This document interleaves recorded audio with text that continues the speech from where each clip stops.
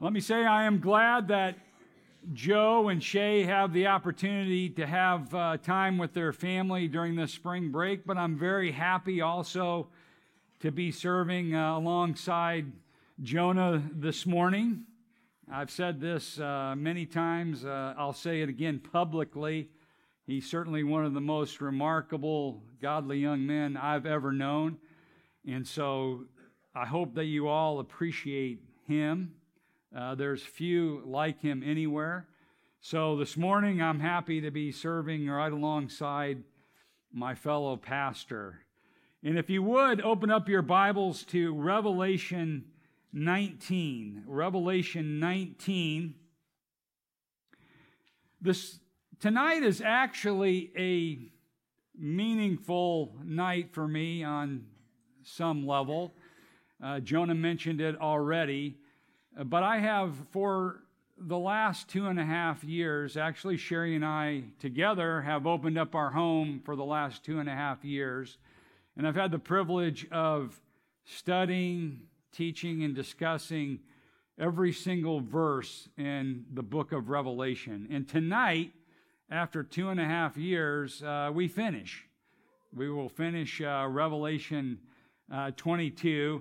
And by the way, the previous 6 months prior to Revelation as a run-up, we studied, taught 2 Peter and Jude.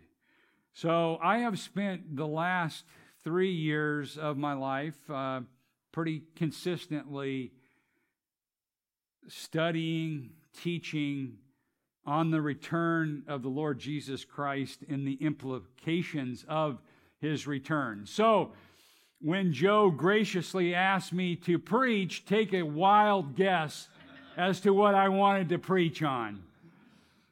If you guessed the return of the King, you would be right. And so this morning, we're going to look at Revelation 19, 11 to 16. And you might be thinking to yourself, now, Dave, 3 years studying and teaching on the return of Christ, is there even that much material on the return? And you're going to preach twice, and then you're going to open up Revelation 22. Is there even enough information? So I want to begin by giving you a little biblical data, or if you're into statistics, that kind of thing, I want to show you something, because I want you to see how important this is on the pages of Scripture.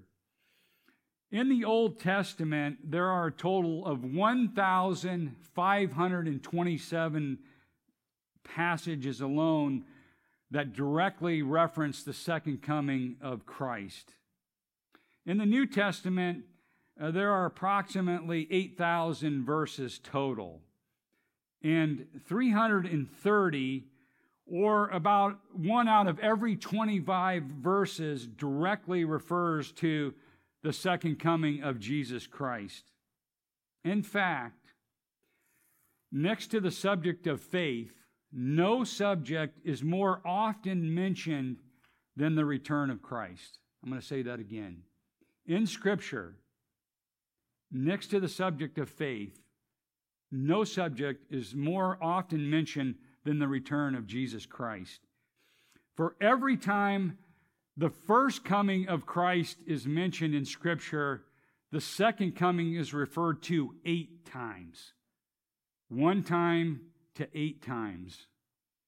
And the Lord himself refers to his coming 21 times. And over 50 times in the New Testament, we're exhorted to be ready for that great event. It is a major theme throughout the pages of Scripture. Clearly, because there is so much biblical testimony, we can be certain that Jesus Christ is going to come again. The promise of God demands it. God, who cannot lie, promised that the Messiah would come, that he would establish a kingdom, he would have a throne, and that throne would be in Jerusalem, and from that throne he would rule the world. So let's look at the text together, beginning in verse 11. Please read along, follow along with me. Then I saw heaven opened, and behold, a white horse. The one sitting on it is called Faithful and True. And in righteousness he judges and makes war. His eyes are like a flame of fire, and on his head are many diadems. And he has a name written that no one knows but himself. He is clothed in a robe dipped in blood. And the name by which he is called is the Word of God. And the armies of heaven, arrayed in fine linen, white and pure, were following him on white horses. From his mouth comes a sharp sword with which to strike down the nations, and he will rule them with a rod of iron. He will tread the winepress of the fury of the wrath of God the Almighty. And on his robe and on his thigh he has a name written, King of Kings and Lord of Lords.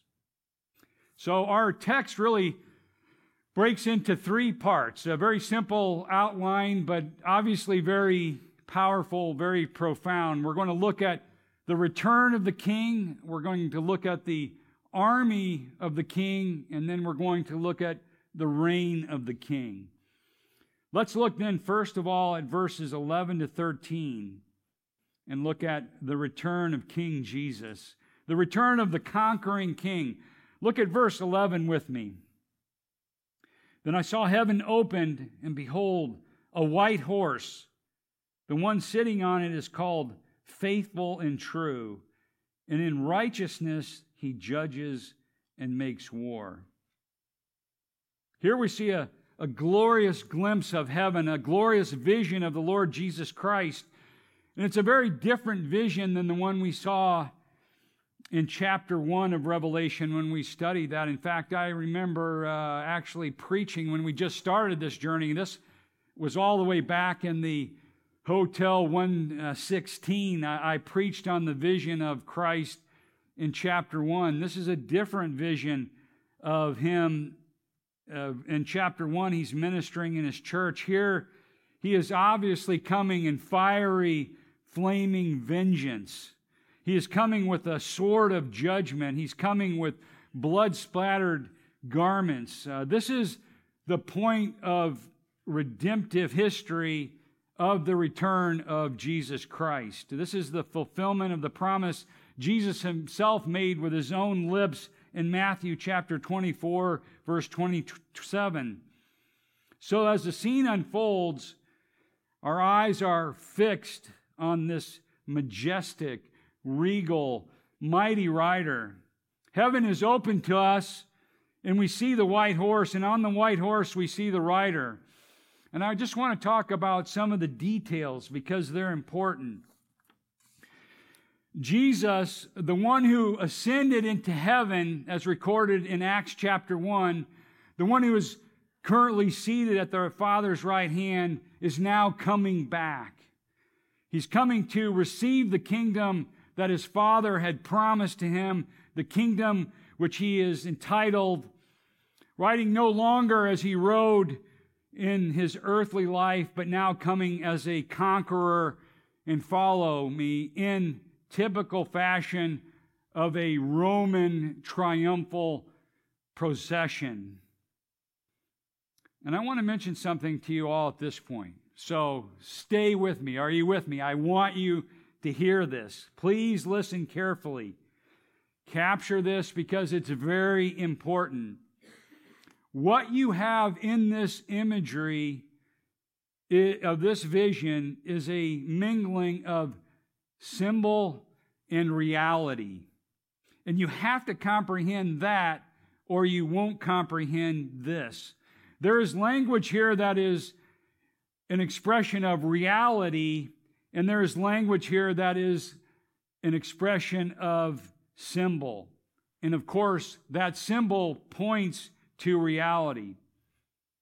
And people ask, does this mean that there are horses in heaven?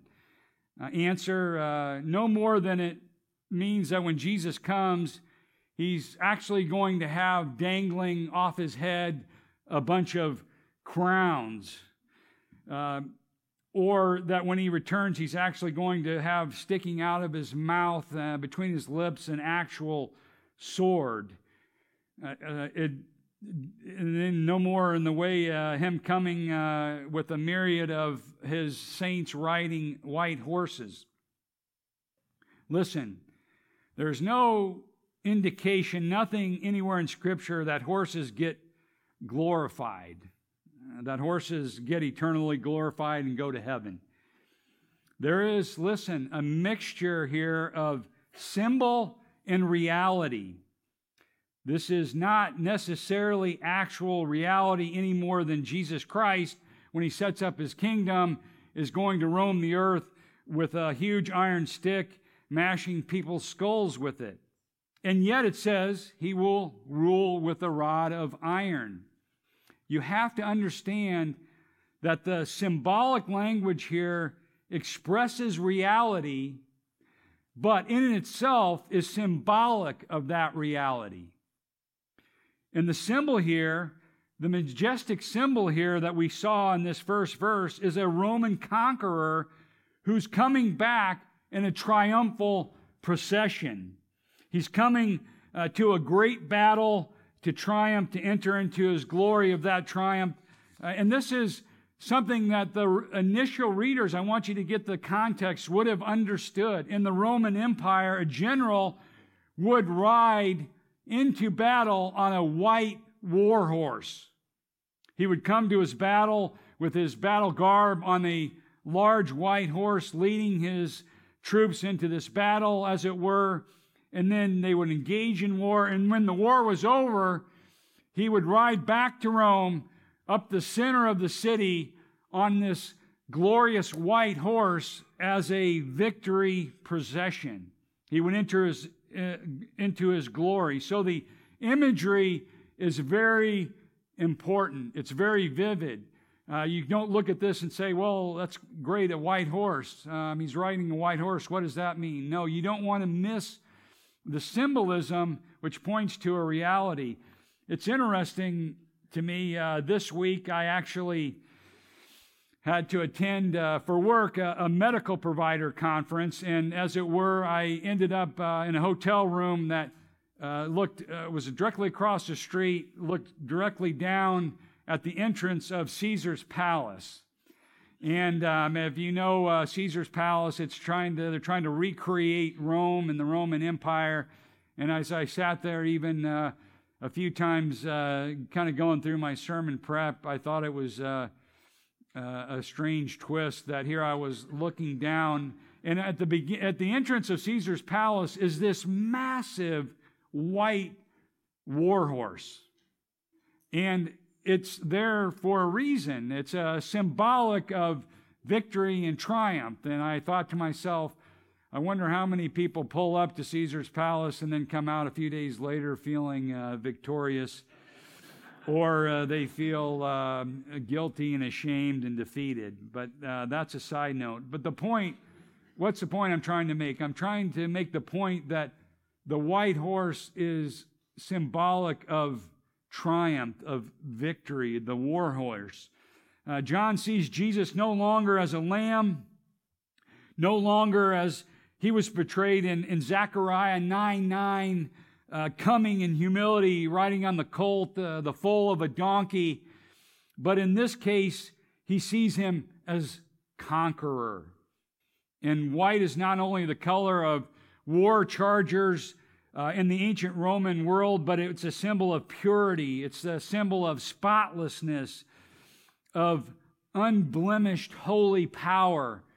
And in fact, everything in that image is in contrast to the humble foal of a donkey which Jesus rode into Jerusalem on Palm Sunday. Now he comes as the conqueror. Now he comes as the warrior king. Now he comes to destroy the wicked, to overthrow the Antichrist, to bind Satan, take control of the earth and the universe, and establish himself as King of Kings and Lord of Lords. The horses are symbolic. The sword out of his mouth is symbolic. The rod of iron is symbolic. The crowns are symbolic. but the coming is reality. And so he comes, Scripture tells us, he comes in glory. We read that in Matthew 24, Matthew 25. In Revelation 1:7 it says, when he comes, every eye will see him. The blazing glory of Jesus Christ will come with such a startling reality that everyone on the face of the earth will see him. And he will come not only in glory, not only visibly, but he will come with vengeance to judge and make war. Now, at this point, I just want to digress for a brief moment and just talk to you about something you need to keep in mind, because it's so little taught. There is nothing in this scenario that matches the descriptions of the rapture of the church in the New Testament. There are two scriptures in the New Testament that refer to the catching away of the church, or the rapture that you may have heard of it. One is John 14, the other is 1 Thessalonians 4. Both of those describe the coming of the Lord for the church, the coming of the Lord for his beloved. In John 14, Jesus said, when I go away, I will prepare a place for you, and I will come again to receive you unto myself, that where I am, you may be also. That was not a warning, that was a promise. That was not an event to be feared, that was an event to be anticipated. I'm going to prepare a place for you. I'm going to come and get you. I'm going to gather you up, and we're going to be together. That's very important, because whatever the catching away of believers is, whatever the rapture is, it's something we are to long for, look for, love, anticipate, hope for, because he's going to come, and he's going to come and take us to a place that he's prepared for us. Where is Jesus now? Well, we could say he's not only in heaven, and what is he doing in heaven? Well, one of the things he's doing is preparing a place for us in the Father's house. But when he comes to judge, he comes to the earth, he stays on the earth, and he sets up his kingdom here. The rapture is a very different event. It's a catching away of the church into heavenly homes that have been prepared for believers. And that's why it's very difficult to see the rapture and the second coming as the same event. At the rapture, furthermore, Christ doesn't come to earth, he meets us in the air. He comes all the way to the earth in the second coming, and we follow him. In the rapture, he comes and meets the saints in the air and takes them to heaven. In the second coming, he comes all the way to the earth with the saints. He establishes his kingdom on earth. At the rapture, there is no judgment. There's nothing in the text in John 14, 1 Thessalonians 4 to speak of judgment. But here, in what we just read in Revelation 19, is all judgment. The rapture is a time of blessing. This is a time of cursing. There will be blessing for the godly when he comes back, but the emphasis here is on judgment, and no such emphasis is made in regard to the rapture. At the rapture, as I said, he meets his own in the air. He sets his foot on the Mount of Olives, according to Zechariah 14.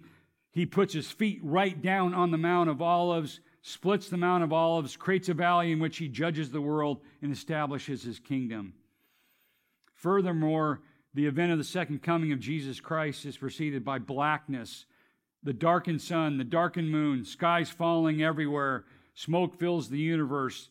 Lightning and blinding glory introduce the coming of Jesus Christ. Such aspects are not associated with his coming for the saints in John 14, 1 Thessalonians 4.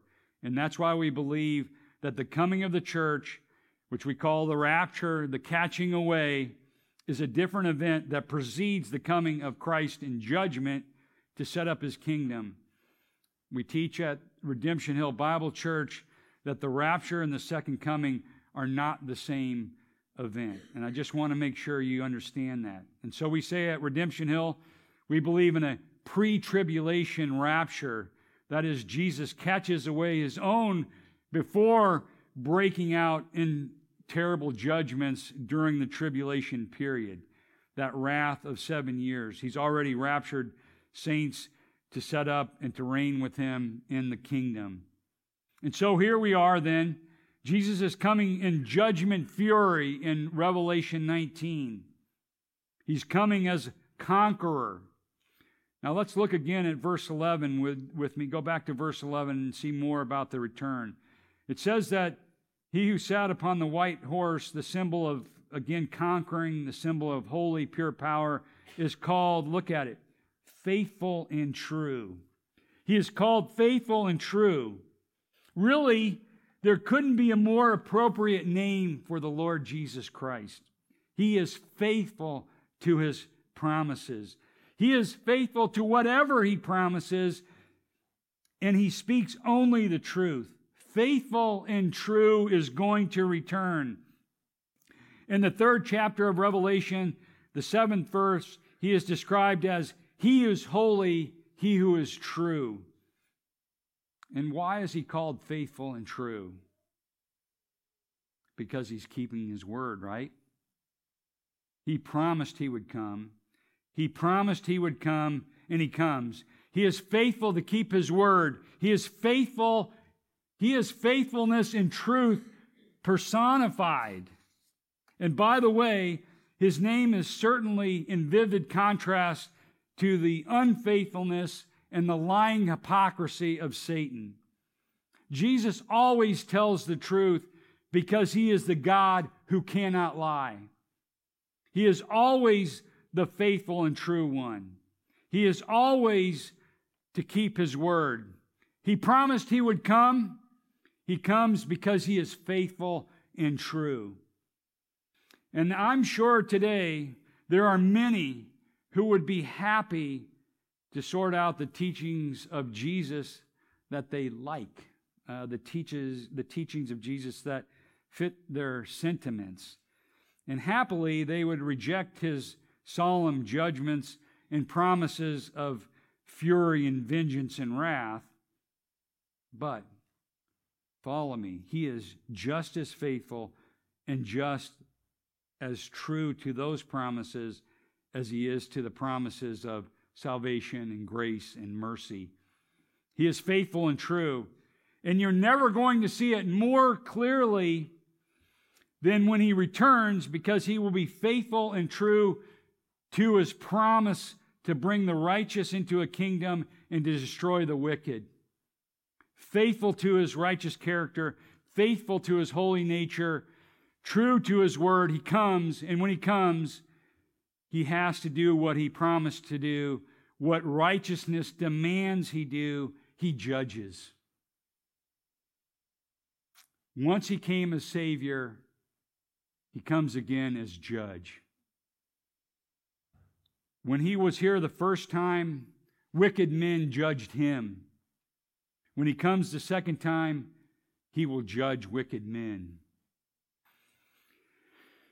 He will not only be the judge, by the way, he will also be the executioner.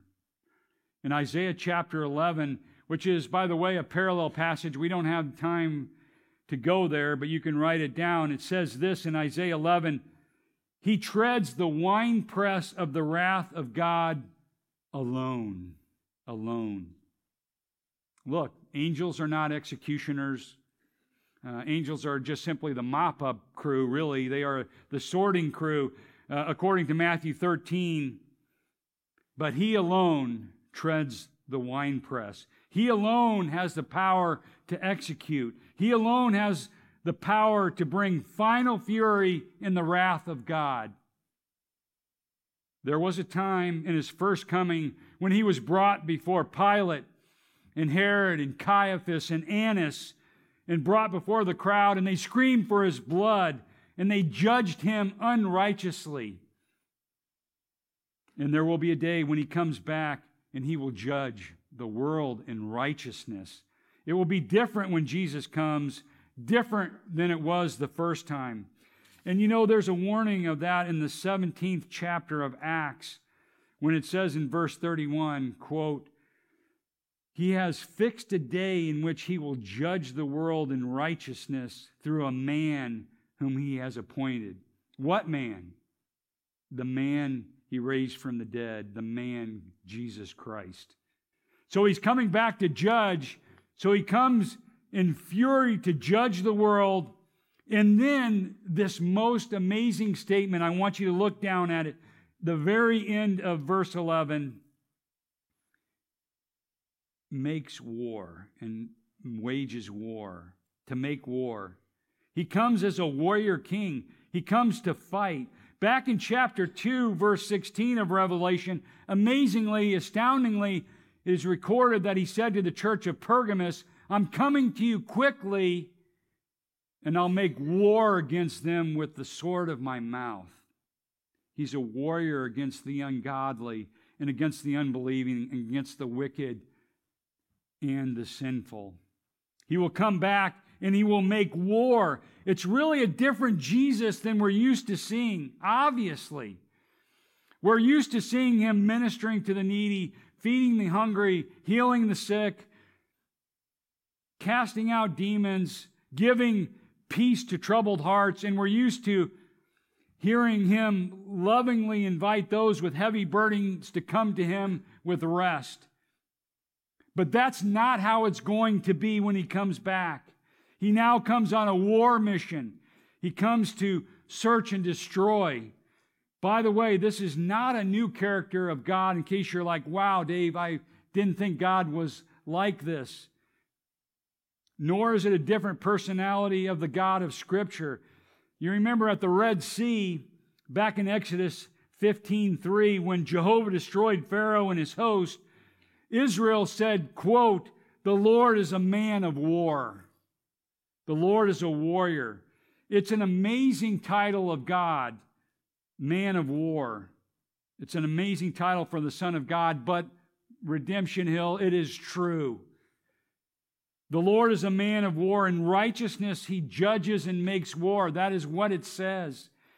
He who for long centuries has endured the scoffings patiently, the insults, the evil of men who have contemplated Calvary and, as it were, spit on him, who displayed human hatred and contempt, through millennia have rejected the peace that he made through the blood of the cross. They're now going to find him a warrior king. But there's not going to be much fighting on their part. The end will come in a split second. You see, heaven cannot be at peace with sin. God is pure of eyes and to behold evil, cannot look upon iniquity. God's patience has an end. He will not always tolerate iniquity. Justice cannot always live with injustice. Truth cannot always live with lies. Rebellion cannot always go on. And when sin is finally and fully unstoppable and man is incurable, then will come destruction. And mercy abused will bring the executioner. Here says one writer, quote, comes the sword of insulted majesty, the wrath of rejected grace. Furthermore, the conqueror comes not only as other conquerors have come with covetousness, ambition, pride, love of power. This conqueror comes in utter righteousness, in perfect holiness, in strict accord with every holy interest. And that's where it's going. This is where history is going. The king is coming, and he's coming to judge righteously. Further in the description, verse 12, look at it with me. And his eyes are flames of fire, and upon his head are many diadems, and he has a name written which no one knows but himself. He has eyes as a flame of fire, like a flame of fire. What is this? Well, nothing escapes his notice. He has penetrating eyes. His eyes pierce, and they see everything. That too is said of him in Revelation 1:14. He has eyes like a flame of fire. It has to do with piercing, penetrating, as well as purifying gaze.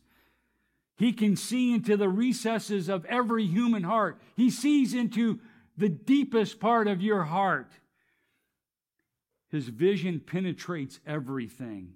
In chapter 2, verse 18 of Revelation, to the church at Thyatira, it says, the Son of God has, again, eyes like a flame of fire.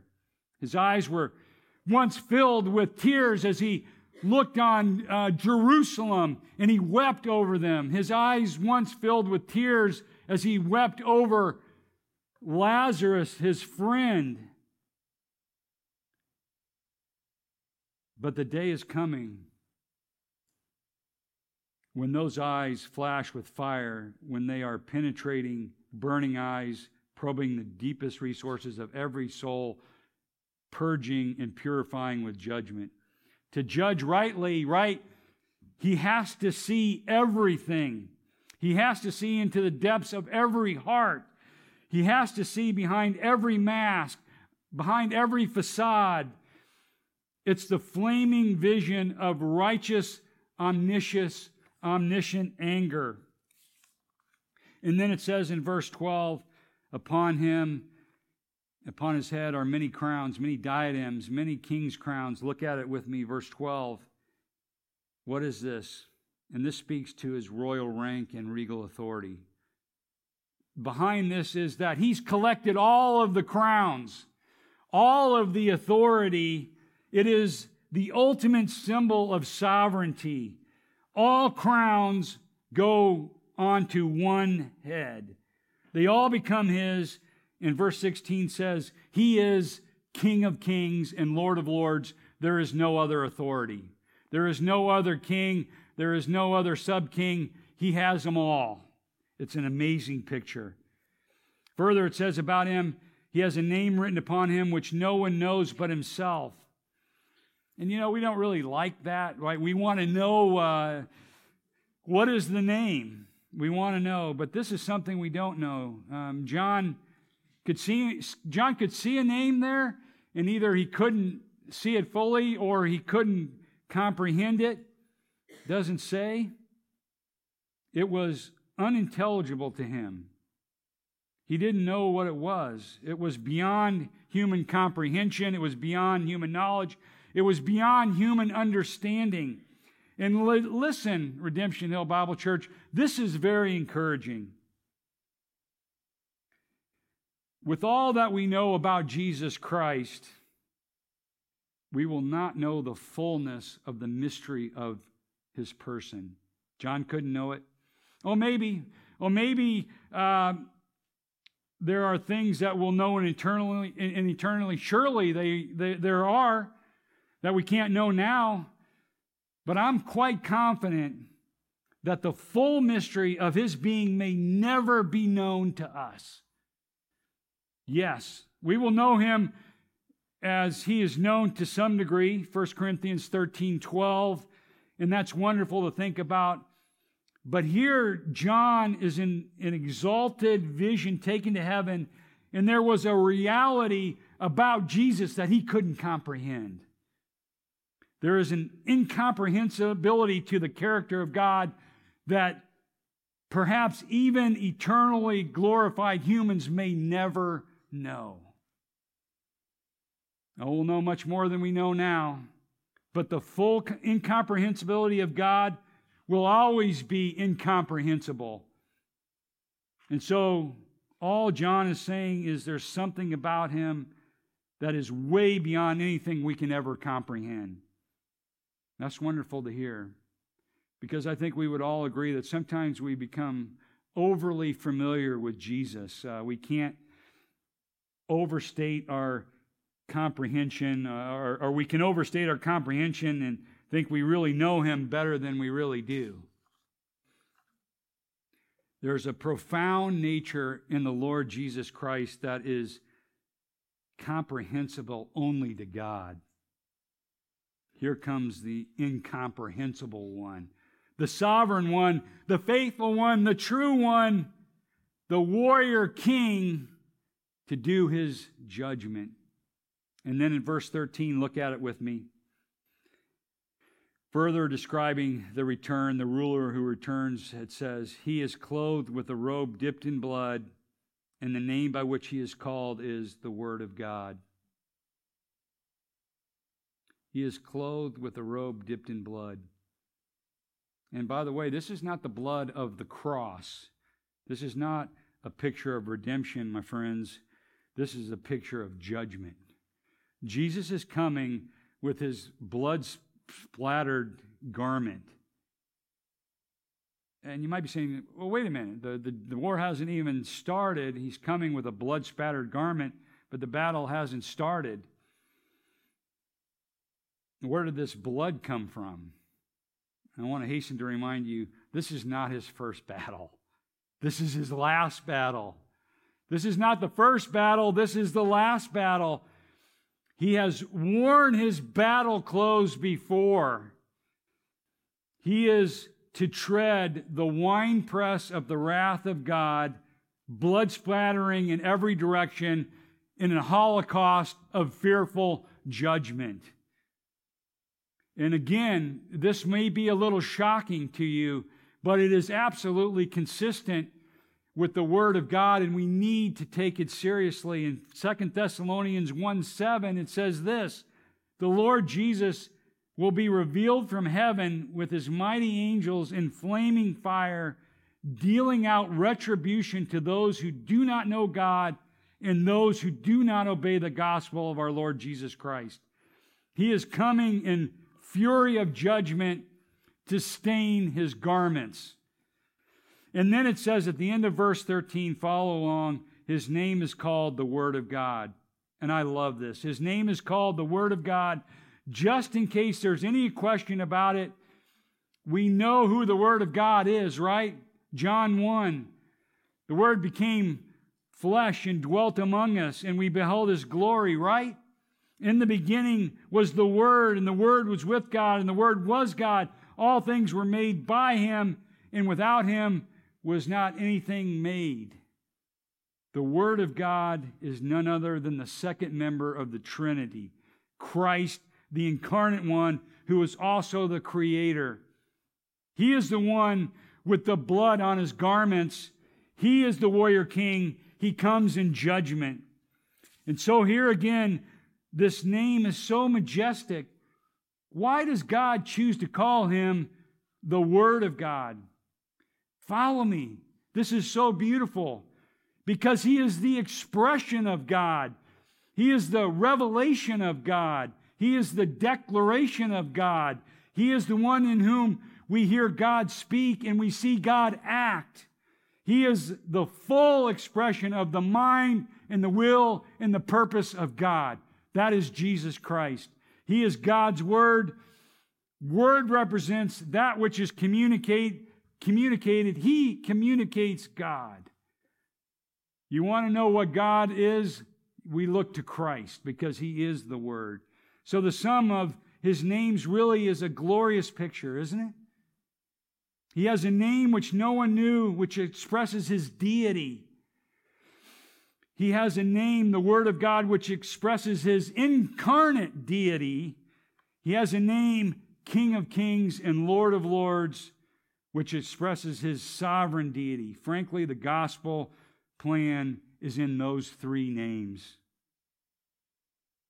He is God. He is God who revealed himself to man and will someday again reign over the universe. The sum of the names then is the sum of the picture of the conqueror, the sum of the return of the conqueror. These last two we're going to do very quickly. Secondly, in your outline are the armies of the king. Briefly, verse 14, look at it with me. In the armies of heaven. Let's stop there. Now we've got some armies up there in heaven. Well, the answer question is, who are they? Well, for the sake of time, I'm going to tell you. They're all the saints of the Old Testament, all the saints of the church age, all the saints of the time of tribulation. All come blazing out of heaven with him. We see all the saints coming. Who is that? That's you and I if you are in Christ. We return with him. The white horses, again, are symbolic. Are we going to be riding on horses? No. No more than our Jesus. Is he going to return in dirty clothes? No. It's symbolic. I don't think Jesus actually returns in dirty clothes, but the symbolism of the great warrior in the triumphant moment is not hard for us to miss.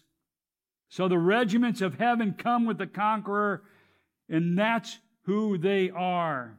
They're all in their regiments, gathered up in glory until that time. We say, what do the saints do? What are we going to do? We're going to return with Christ. What do we do? Well, follow this. We've come to reign. Come to reign with him. And you say, well, where's that, Dave? Well, there's many places, but write down 1 Corinthians 6:2, Revelation chapter 20, has us sitting on thrones and reigning. And so once the kingdom is established, we rule and reign in the kingdom. So we see the return of the king, we see the armies of the king, and lastly, we see the rule of the king.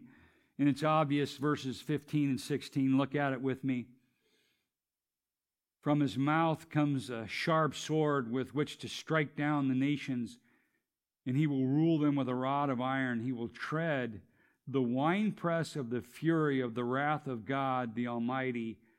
And on his robe and on his thigh he has a name written, King of Kings and Lord of Lords. The rule of the king is depicted in very graphic terms. Out of his mouth comes a sharp sword. Again, it's a symbol of his slaying power. And John had seen that sword before. Again, back in chapter 1 in verse 16, it says, out of his mouth coming a sharp two-edged sword. In that particular vision, that sword was a defending sword to defend the church against the onslaught of Satan and his powers. You understand that the Lord defends his church. And to come up against the true church is to come up against the Lord Jesus Christ and his slaying power. But here it is a sword of judgment, is the flaming sword of death. And it's the sword out of his mouth because he speaks and it's done. The whole thing is over in seconds, death-dealing power in his words. Where once he spoke comfort, he now speaks death. And though the saints, as I said, return with Christ to reign and rule, we are not the executioners. We are not those who carry out vengeance on the ungodly. That is his task. And the angels may help in the gathering process, but they are not the executioner. He alone treads the winepress. And John wrote, for this purpose the Son of Man was manifested, that he might destroy the works of the devil. He carries the sword. He alone uses it. He alone treads the winepress. The angels assist in the mop-up, and we reign in the kingdom. Vengeance is mine, he says, I will repay. And we could go there, we won't for the sake of time, back in Psalm 2. Psalm 2, it says that Messiah would come. He would break the nations with a rod of iron. What that means is instant, swift, righteous judgment will be the characteristic of the rule and the reign of Jesus Christ. When he comes, his judgment will be sure, it will be swift, it will be unyielding, absolute authority, immediate justice with severity. It's going to be a very different world than the one we live in today. Then John, in closing, gives a further description of his judgment by saying, he will tread the winepress of the wrath of the fury of the Lord Almighty. Look at that yourself. Verse 15. That comment relates to his fury and his wrath.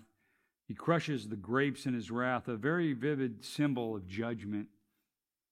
In ancient times, they would stomp on grapes, they would squish and squirt everywhere.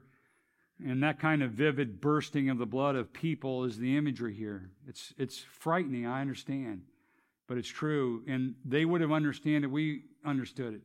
I talked to my son, He was in Israel on the way over, and we were talking about this. He said, Dad, there are still all kinds of wine vats everywhere. And people would stomp on the grapes, and they would burst and go everywhere. So it's, again, a symbol we understand. And in the ancient times, they would stomp on them, and we understand.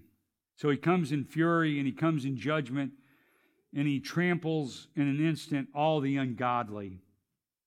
Out of the mouth of the Lord Jesus Christ comes the sentence and the execution, and this puts him in position to be King of Kings and Lord of Lords with no competition.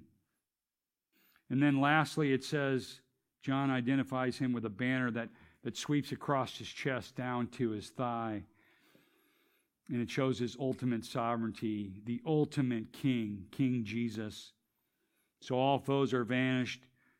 And the slaughter is fearful, it's frightening, it's a terrible thing. But listen, this is what we need to warn people. Mercy abused and grace spurned reaches its point.